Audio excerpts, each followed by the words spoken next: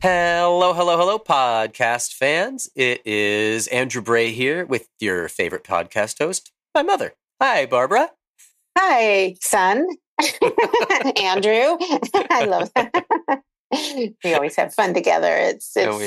Yeah. Some people tell me now that they love listening to the beginning just to hear the two of us giggle together.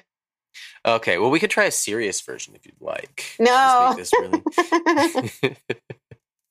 So one of the things that is very serious is that you did not get to go to all of the fun in Louisville this year.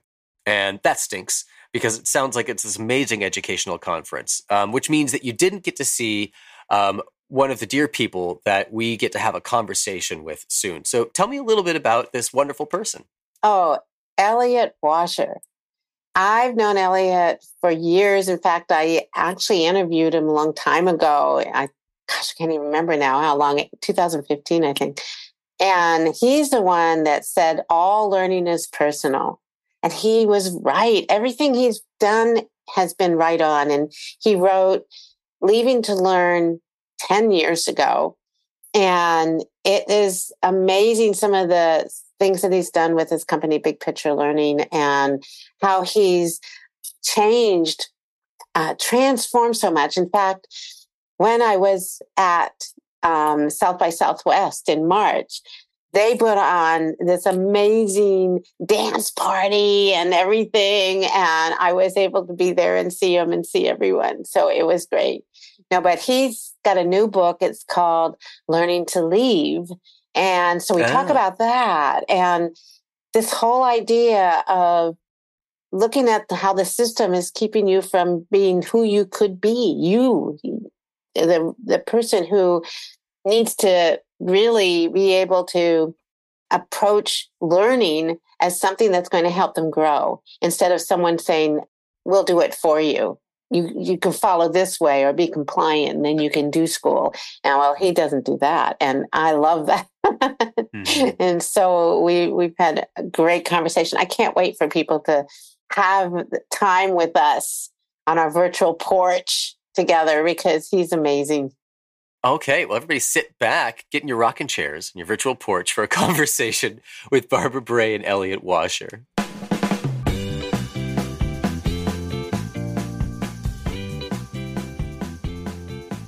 Hi, everyone. This is Barbara.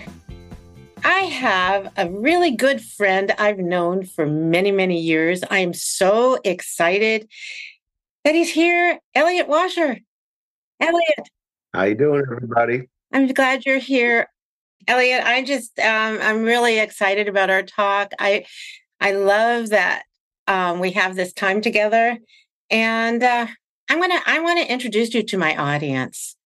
Sound okay? Sure. Let's go. I'm ready. I'm right here. All right, here we go. Elliot Washor is a co-founder of the Big Picture Learning and co-author of Leaving to Learn.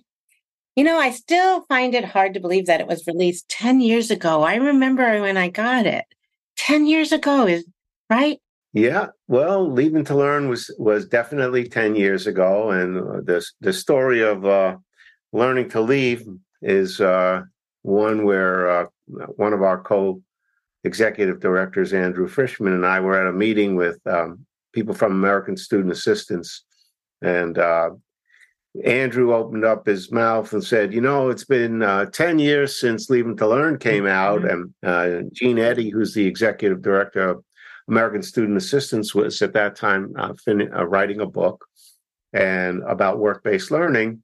And Andrew said, you know, 10 years, why don't you write an update around Leaving to Learn and all the things that have happened over those 10 years. And it connects to Gene's book around work-based learning and in all different ways, shapes, and forms to place-based real-world learning. And I said, oh, okay, sure. And they said, well, her book is coming out in 4 months. You got to have it done by then. It was December. That was April. And we did it. So we wrote this book in 4 months, but not really because I write every week. And I had people whose stories are in here supporting. the book and the work that we've done at Big Picture over these 10 years. And now we're almost 30 years old. So, and Dennis and I go back 20 years before that plus. Wow. So there's been here. Oh my gosh. We just shared all that about your book, and I can't wait to tell more because, I mean, I read Leaving to Learn, and I still think people should read that book too. I think it has so much in it that it kind of leads into Learning to Leave, and we're going to talk more about it. But Right. You think I come up with a better title? Just flipping the words around, but that's who I am. And there's really something to it. You know, I mean, Leaving to Learn was about student engagement. And that really started off with getting called up by the feds and them saying, we just did a report around why students leave school, drop out, get pushed out. And we came up with 4 things. And the 4 things were behavior, disinterest, absenteeism, life events. I said to myself, you know, that's all about blaming the students. Sure is. And what about the system? Doesn't the system, and one of my mentors, Seymour Saracen, always used to say to me, nothing's going to change until the system looks itself in the mirror and says, we met the enemy and it's us. So, you know, I flipped those things and said, well, it's really that the system doesn't fit students. Things don't matter to them. Their interests, they're not paying attention to. And there's so many restrictions now on students, their mobility and what they think. And people use that term learner agency. Well, you lose your agency when you go into a school. You don't gain agency when you go into a school. Because agency means you're responsible for your actions. And if you're doing somebody else's work, you're certainly not responsible for your own actions. So anyhow, that was the last book, and how to increase student engagement and how to minimize people leaving school. Yeah. Well, over 10 years, nothing really happened to make changes. Well, we've made changes and others have made changes, but the system still has not changed. The system's still putting the onus on the student and not itself. So Learning to Leave was a way of saying, how do we move into the real world around this work and credit real world learning, which we've done at Big Picture since we started the Met, our first school, almost 30 years ago, 28 years, I believe. It's amazing. I mean, I've known you for some time, but I also worked at one of the Met schools in Oakland. So I saw those kids. I knew they were kids that were like misfits and needed help. And they worked in the community. They had mentors. It was amazing. And I wish I could follow and see where they are now, because that was a long time ago. Right. Well, it's appropriate or apropos that you use the word misfit, because the way I really feel about it is that everybody's misfit in this system around a standard, where we have so much variability and so much beauty in our individuality and how we fit into community.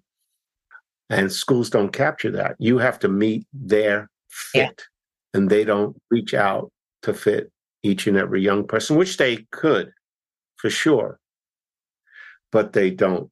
And there's a lot written on this around people with all sorts of disabilities. And, you know, the way to think about it, one way, of course, is just getting across the street. Yeah. When I came to California and I saw these big streets and trying to get across them, you know, if you're old, or if you're, you know, got a busted leg, or you're in a wheelchair, or you got visual problems, how do they create a standard? Well, the standard is the pedestrian has the right of way, supposedly. But if you look at the data, there's still more accidents. So the system is not paying attention to the pedestrian having the right of way, or the young person having the right of way on their journey through life. I just thought about that, I made really that up like right on the that. I spot. mean, I do too. I'm going to write put that it this down week. because, well, the thing that's really fun, Elliot, is that You're recording this, right? So we got we this got down it. on We got it. right now. Yeah. All right. The other Yeah. thing is I was going to do an introduction, but I like this better. This is so nice because we're actually going right into your book and right into all the work you're doing. What I like about your book, Learning to Leave is that it was time to go deep as well as broad, a kind of on what's happening with our kids. And it's like, for me, reading it, what I loved about it, and I didn't know we were going to go right into the book, but I just love this anyway, because we're going to go into it a little deeper a little later. But what I loved is you put in so many good stories, and I cannot wait. I want to tease the audience just a little bit because I want to kind of grab you back a little bit, and because I want you to hear some of the stories, and I want them to kind of feel why they need to read this book. It's one that I feel it's so necessary now, because what's happened is our system is we're actually going backwards in some places, and if we don't figure out what's wrong, we're going to lose our kids. We need it now. We are. Either they're walking with their feet, and their families may be walking as well, but they're bored. As they get older, and we disengage them more, and we put more restrictions on them about the foods that they're eating, the time that they got to get up and not get enough sleep, restrictions on their movement, have developing healthy relationships and having the time to do that with the adults in the building as well as with the young people, and getting them out to pursue their interests so they gain an understanding of who they are, learning through their practices and interests, as well as learning through a relationship. We're going to keep getting the same results, and they're not very good at all, unfortunately. So on that note, I always ask everyone in my podcast what their why is, but I think you just said it. Yeah, no, I mean, it's funny because there are many, many whys that we all have, really not just one. And each one is a story really of where we come from, where we've been, who we know, who we are, about what gives our life meaning. And each time as you get older or look back or look ahead, those stories can change, but those whys remain the same. I grew up in Brooklyn, 5 blocks from Ebbets Field. I actually met Jackie Robinson, Shirley Chisholm, my congresswoman. I mean, those kinds of things. And the story in the book about this is that I had access to people that nobody would think a kid who's from an area that's pretty poor area, very poor, would have access to. Of course, my uncle, who owned a candy store, cigar, newspaper stand in what was once the tallest building in New York City, which housed all the agents for all the athletes and Broadway movie stars, and I would go visit him on the train from Brooklyn into 10 East 40th Street, across the street from the New York Public Library.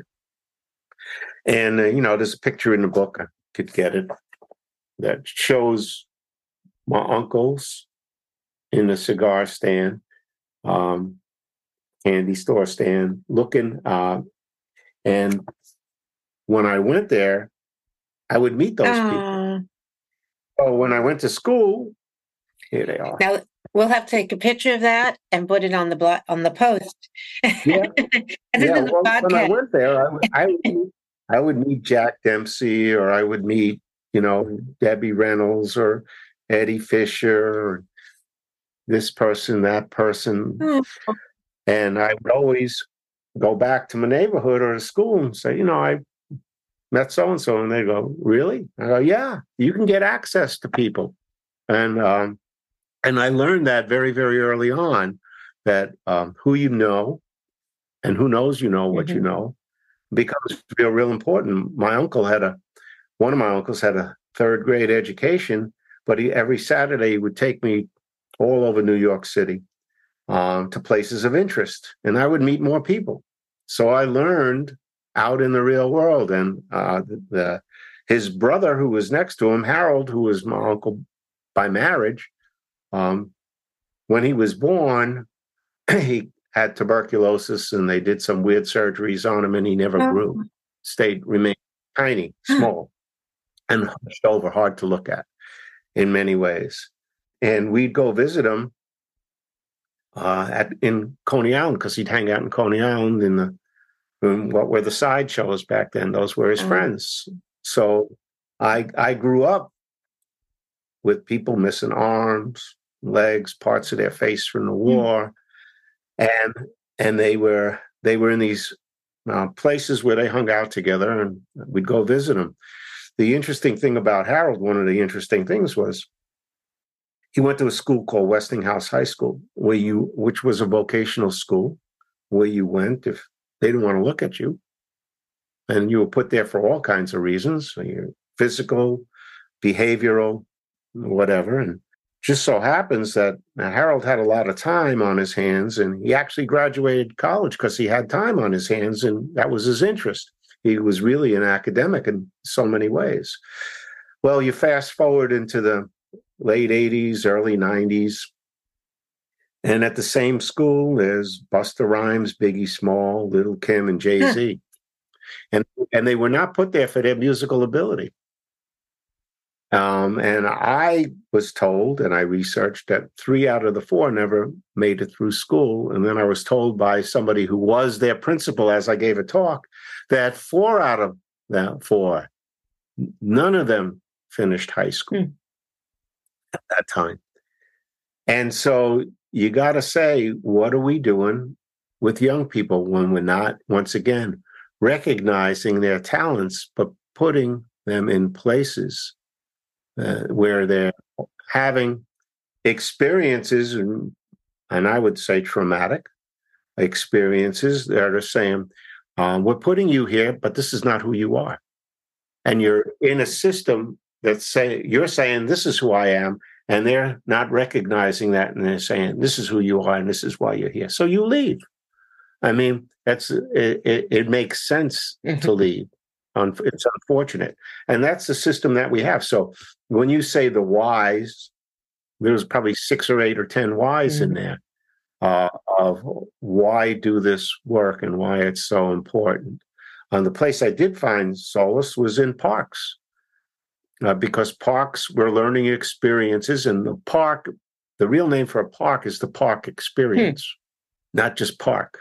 Frederick Olms, I basically lived in Prospect Park, and Frederick Olmsted designed it, and he designed it with 3 principles that we use to design our schools when we have the opportunity to build them, and they are prospect, mystery, and refuge. Prospect means you can see out. Refuge means that you can hide away. And mystery means that there's curves in the road, no straight lines. Oh, wow. And that's almost the antithesis of how schools are built, because they're built by the same people who build prisons and cruise ships, where they want to have this kind of visibility and this, what they would consider transparency, and I would consider control. See everything. So the park was this place where there was music, there was storytelling, there was science, there was gardening, there were animals running around, there were insects. There's all kinds of things that you could get into and involved in and get your hands dirty, literally and figuratively, with the people in the park, where there was this cultural milieu. And you could just observe, you could participate. It was all up to you. That's a learning experience. Why aren't schools more like parks is one of the questions. Another one of those whys that is prominent in both books. Oh, I like all this. I'm writing them all down. I'm just so excited. I love parks. I live near Oakland Zoo. And there's a reason you love them. It's a conservation zoo. So they're growing, they actually raise buffaloes there to actually send them back to the I don't say reservations, but to the areas where they used to be.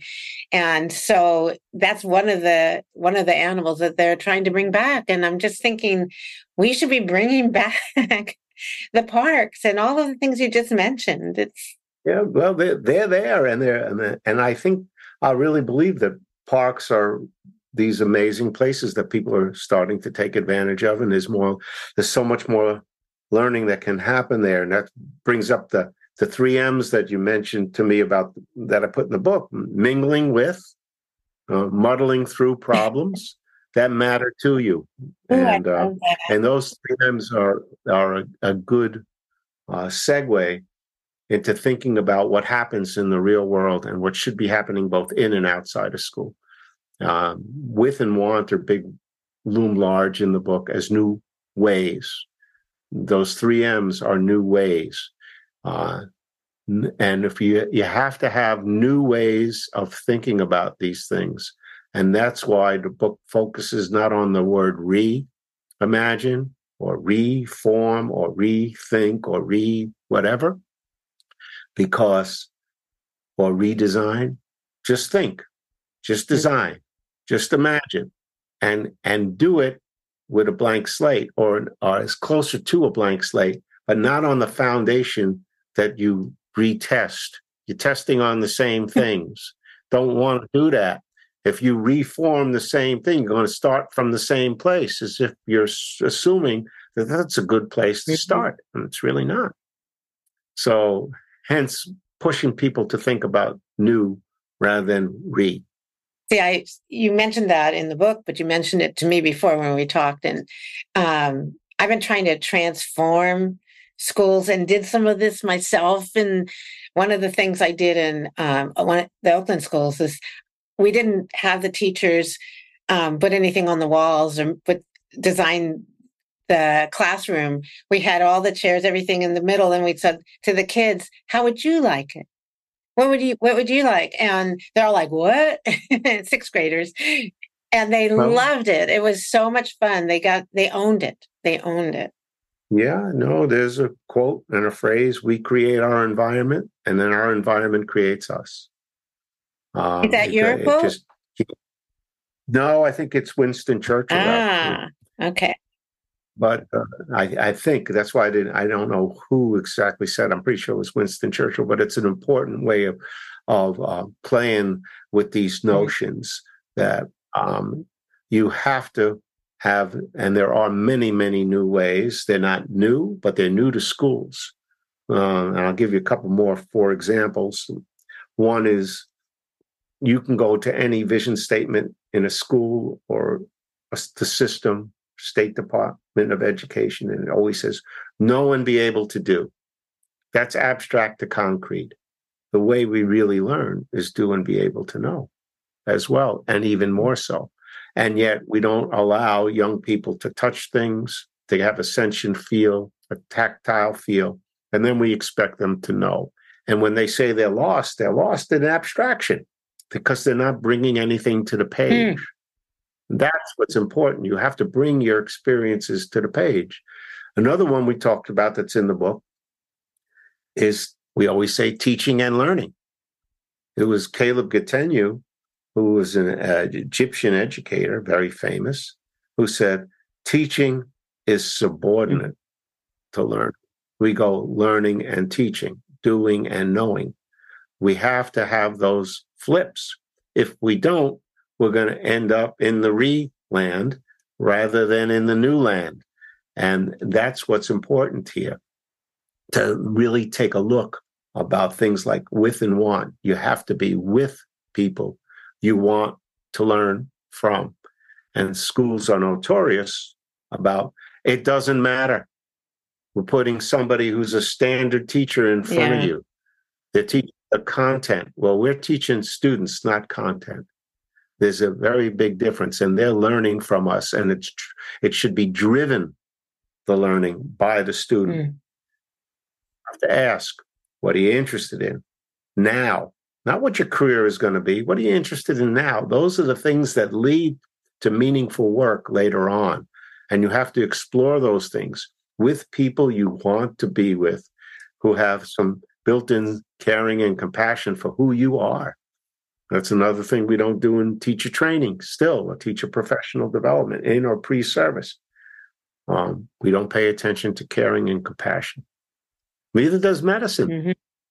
And that's a problem. Our systems are built around standards that are technical standards, not human Well, it's standards. also built around time. If I'm, Mm-hmm. doing something with the medical, the medical environment, and they only have so much time for you, but you need more time when you have some issue and you need to be able to talk about it, and they don't have the time because there's another one. And the same thing with schools, You're absolutely right. It's one of the major pieces of control in our lives, and we don't even realize it, is the people who control our time. And it's very, very subtle, and it's always been there. And it is power and control when you work with people around time. In schools, it looks like Carnegie units. Yeah. You have to learn a certain content or really be taught by a teacher a content, whether you learn it or not, in a certain amount of time and get a certain grade for it. Then it's all over and done. But that's not how you learn. That's a mechanized industrial way of doing things. And I would argue we're still doing the same thing, except in a digital way. So as we change what the clock looks like, it's not an hourglass anymore. It's not a timepiece or a watch. It's a digital time, and it's an atomic time. And it's down to the micro milliseconds or whatever they are. And then we expect young people to perform as if they're widgets, not as if if the learning really matters to them and the people who they're with really matters to them across race, class, gender, which are issues of our day right now and have always been issues, but they're just way more pronounced and uplifted that we're still paying attention to in a system that won't allow young people to pay attention to who they're with. And that matters. Okay. I love this. I mean, I always tell everyone you're on my virtual porch, and I was going to go in a different direction, but I think the best thing. Go in your direction. Go ahead. No. I love this. This is because, do you know that my podcast is called Rethinking Learning? So maybe I need to take the off and make it new thinking of learning. It's a provocation. People can do whatever they want. It's a provocation to think new ways. And if you have new ways, you got to have new forms. Have new forms, you got to have new measures. So we give examples of the new ways, the new forms that come out of the new ways, like Be Unbound, which is big picture learning without a school, or Harbor Freight Fellows, which elevates the skilled trades in an intellectual and in a cognitive way that broadens out how we are smart. And then with that, you have to have new measures, which is the International Big Picture Learning Credential, which measures how you are smart way more than a standardized narrow band of academic pieces that people say, these are things that you need to get into a college, when actually that's not necessarily so at all. It's just a way a lot of times of, once again, the rich get richer, the poor get poorer. It has nothing to do with what you know in a lot of ways, but it does have to do with who knows you know what you know in advancement of career. It's amazing because you and I have been talking a little before, and you mentioned some things, and I'm sitting here going, I really want to talk about this because you mentioned that you went to the school that Mae West went to, the high school. Went to Erasmus, 6,000 students in our high school. Oh my gosh. Yeah, and she left school, and when I was there, 750 out of, I think, 1,500 in my graduating class, or 1,200 in the graduating class. I can get the figures, but I don't have them off the top of my head. 700 students or 600 students did not graduate, and it was considered a good school. So I fast forward to the 90s again, and I look at the school, And in the 90s, out of 6,000 students going, and that means, you have about less than 2,000 students in a class, because the ninth grade was never the full class. People were coming from middle schools and other schools. That only 181 students graduated out of about 1,500. What? That's crazy. That's right. And then it was our school, Erasmus, and it wasn't considered a good educational institution anymore, as well as quite a few of the other schools in Brooklyn had even lower numbers than we did. And then they busted schools up into small schools, but they didn't do it. They kept the economy of scale of large schools and small schools. When you bust a school up into small schools, there's a different economy of scale and culture and how you do the work. And people really didn't understand that. And they didn't consider it a really good idea. And it was a good idea. They didn't know how to implement it the best possible ways. So, yep, these are anybody can look up that data if they want to get it more accurate. But our system, not our kids, is failing our young people, their families, and communities. And they are the piece that has to really change. There's nothing wrong with the young person. There's something wrong with the system. It's our job to make sure that each young person is cared for in a compassionate way around who they are, all the pieces of who they are as a whole. And that includes following their interests and getting them out of school so they can pursue those interests and people can get to know them, just like in wealthier places. Both in and outside of school, young people are given those opportunities around travel and around internships and around family connections and all those things. And the same thing has to apply for young people. That's why we've done our work at the Met and the schools that we have in Big Picture. A learning plan for every student, getting students out 2 days a week around their interests, making sure that they're engaged and want to learn how to read better, how to do mathematics better, which we call communication, empirical reasoning, quantitative reasoning, mathematics. So, because they have to be applied. Academics need an application, not just an abstraction. But I mean, I've seen Big Picture in action, but I saw it long ago. Has it changed since, are there new, you said that about this credential. I mean, it's a certificate. Yeah, so what we did is we have schools, 55 schools in Australia, and this work came out of the work of Viv White and her colleagues in Australia who are operating Big Picture schools there. What Viv did, I think, really moves us in terms of performance, measures, and assessment, competency, proficiency, whatever language there is to that. In the United States, it's always been anywhere, anytime. Well, it's not anywhere. It's always tied to school, and hardly are young people credited with learning that happens outside of school. It's not anywhere, like I said, not any time. It's in the hours of the school day. And the thing they left out is the many ways that you're smart. And unless you credit the many ways somebody is smart, from their community to their culture to their family to all their senses, you're not going to get as people in the system say, a portrait of someone, their journey. So you have to do that. And the IBPLC, the International Big Picture Learning Credential, Viv took our learning goals, which are academics that are applied, as well as personal qualities, and Sandra Milligan, who is the psychometrician from the University of Melbourne, added knowing how to learn. And we created each student creates their own profile, their own stackable credentials, their own story. And with our learning goals, or learning frames. Across within the school, with advisor teachers who know the students well, and across schools, they developed an algorithm.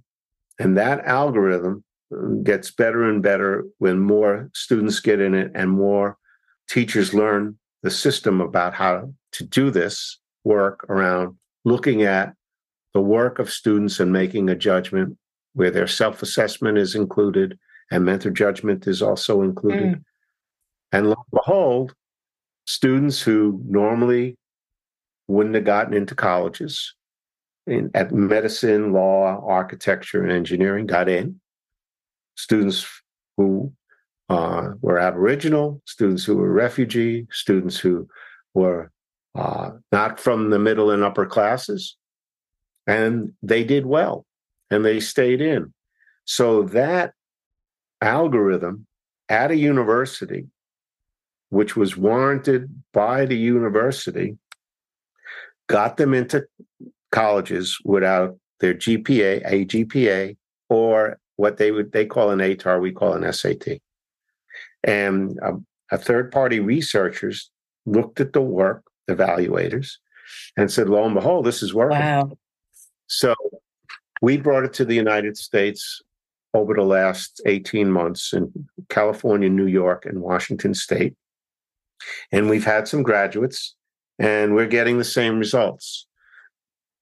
So what we need to do, and what we're trying to do, is bring this as a way to get young people admitted to colleges that show how they are smart in a much broader context of getting to work, getting to technical schools.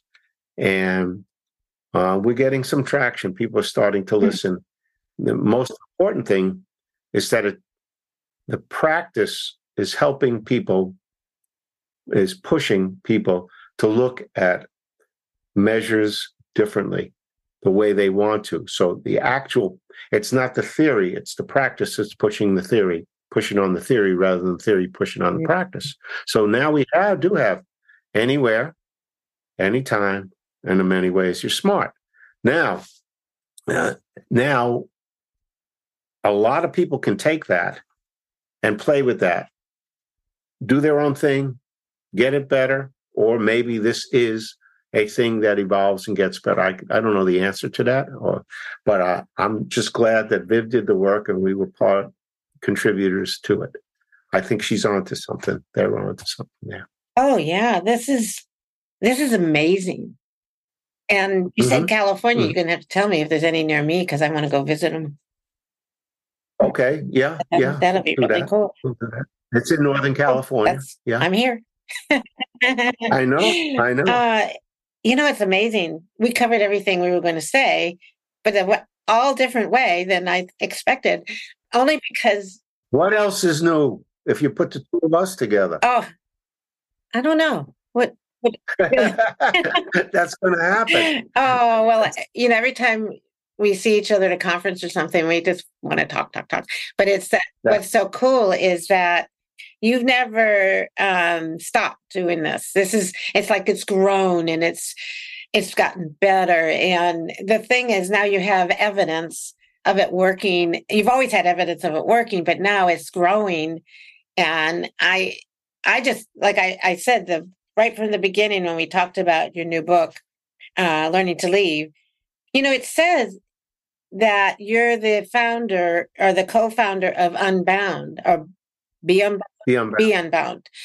I didn't even ask you about that. Yeah. Well, so it's a great story unto itself. Years ago, I worked with a friend, Chase Stewart, who worked with us, and he was running for mayor in Brockton and Massachusetts.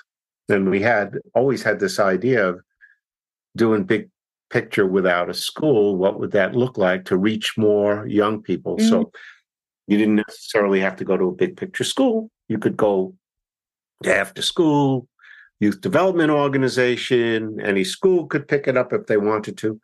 Boys and girls clubs, didn't matter. And so we worked with almost the entire city, did a lot of due diligence work and came up with this program and called it a whole bunch of different names and went to the governor of Massachusetts, former governor Deval Patrick, and others. And unfortunately, it didn't get funded for years, but it sat there. And a lot of times you start work and it doesn't really, it's there and it doesn't go anywhere. Well, a friend now named Pam Roy called me up and said, I have a whole bunch of films, but I don't just want to do a film and not have it go anywhere. And I said, here, we wrote this up. You can have it. And it was called at that time Outlearners. Because outlearners outlearn when they're outlearning. That was the slogan. And she called me back 2 hours later and said, and Kate Robinson, Sir Ken's daughter, said for us to connect. And Sir Ken was a friend and had passed away. I was working with Pam. So she called back and said, this is great. I want you to do this. And I said, no, I'm too busy. And she says, no, do it. And well, you do it. I'm giving it to you. She said, no, I don't know. I don't have the time. And this is not I'm not an implementer. I do film and I do writing. And so we agreed that we at Big Picture, and it's always, co-founder is a funny word because even in the book, we are all contributors in the book. There's a lot of people involved in this. So Pam and I started Beyond Bound with Antoinette Pena, and we have about 20 sites around the country now and some around the world. One in Kenya, starting in also in Australia. And what it is big picture learning without a school, where young people who are many times disengaged in school come to a place and we get them connected to adults around their interests and get them into affinity groups. And we have a technology platform called Emblaze, which manages interest-based internship experiences when students in school are out of school. And we white labeled Emblaze Beyond Bound, because there's less restrictions outside of school than inside. And it's starting to take off. So we have some really good places. One of the places that Antoinette was this week was Habitat for Aviation in Vermont, which is part of our work, where Beth White, who's part of Harbor Freight Fellows, but in a sometimes somewhat more specific genre of aviation mechanics, and it was specified in electric planes because she has a partnership with Beta Technologies that builds electric planes in Vermont, and it's a place where young people go and get connected to adults who build electric planes and the mechanics, and get their certifications and get to work, or get to technical colleges, or want to become pilots, but it's that type of place.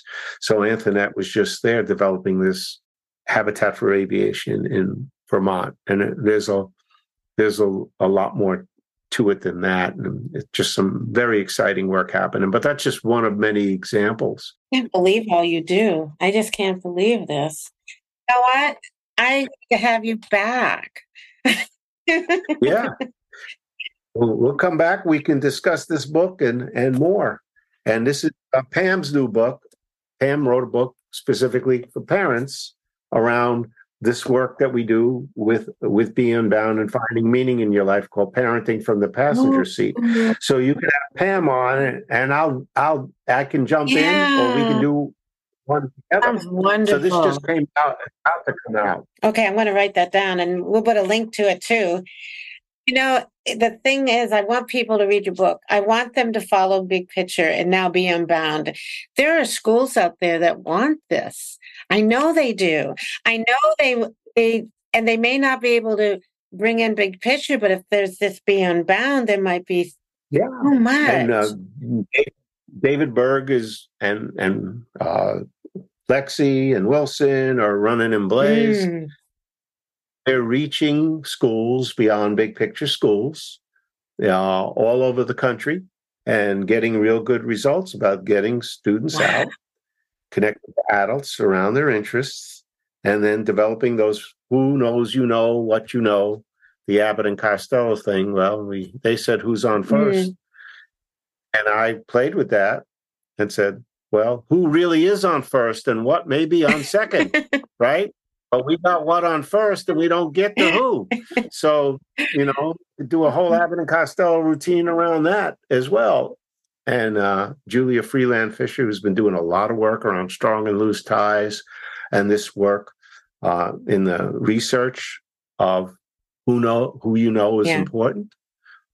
And we've been doing that work. So she, holds us up along with others around exemplars about what this could look like. Who it matters, because knowing you has helped me so much, because I've been trying to transform education and get them to see that the system is a problem. But, it's really nice that you're still doing all this work. It's amazing. Well, look at the language. The system is providing a service, but through content, but when you transform somebody, they get transformed through an experience. Yeah. That's the difference. Mm-hmm. And you need the experience to get to the content, to bring something to a page. Yeah. And to bring something to a conversation. Then there's a give and take around both. Yeah. But you have to have that. You have to have the do, not just the know. Yeah. Or else you're swimming in a sea of thoughts, and it just doesn't touch the ground. Well, it goes over their head, and then they're bored, and then they're not engaged anymore, and we lose them. And then we have teachers that are kind of running around trying to figure out why they're bored and engaged. What am I doing? It's like everyone needs to see and read, do book studies around your book. They really need it. And they also need you to do your keynotes and do all of that. I've listened to you, and like I said, I really care about you a lot. And I think we all need to start having these conversations all over. Absolutely. The teachers with the best of intentions are trapped in a system that won't let them be who they really want to be. Yeah. And we need, and unbound them, be unbound. Exactly. I mean, these are really important pieces to, we both run into teachers all over who are trapped, and they want to work with students around their interests and with their content, but they have to connect the content to the students. Yeah. They don't have the opportunity to do that. They're just delivering content. Like, we've had chatbot without chatbot for years, because we're pretending like we're acting like machines instead of human beings. Yeah, we need to get that. And the kids care if the teacher's there, and the teacher is able to really get to know the kids, and the kids know that the teacher cares about them. And there's no time. It's that whole thing with time and everything. But on that note, I'm running out of time, and I'm really upset because I could talk to you for hours. Oh yeah, well, I'm happy to talk to you, anybody, about this work, and actually, you really, really get people to move their practice to focus on who the child, student is, an adult, young adult in front of you, and how to connect them to their interests with adults and engage them so they want to learn. And they want to learn the things that are important as well to schools. Yeah, literacy and numeracy are very important, but in a context to who the young person is. So my audience needs to get in touch with you. What's the best way for them to contact you? Yeah, anybody. I am EWASHOR@gmail.com. And my phone number is 401-374-4664. Right? Write or call or text. I'll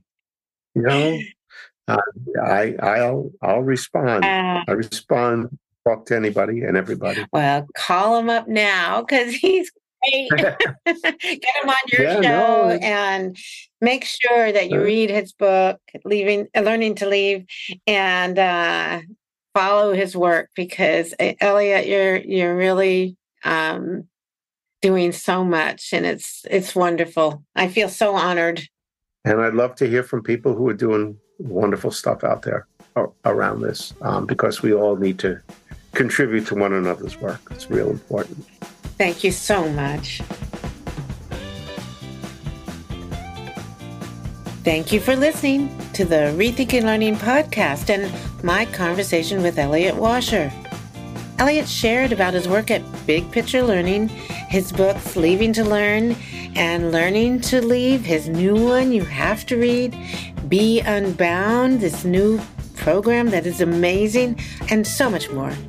I loved our talk on my virtual porch, and I could have talked with Elliot for hours.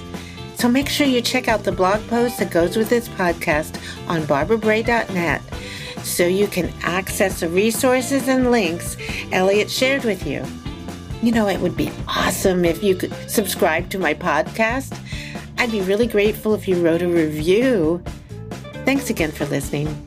Keep sharing your story, and please stay safe and be well.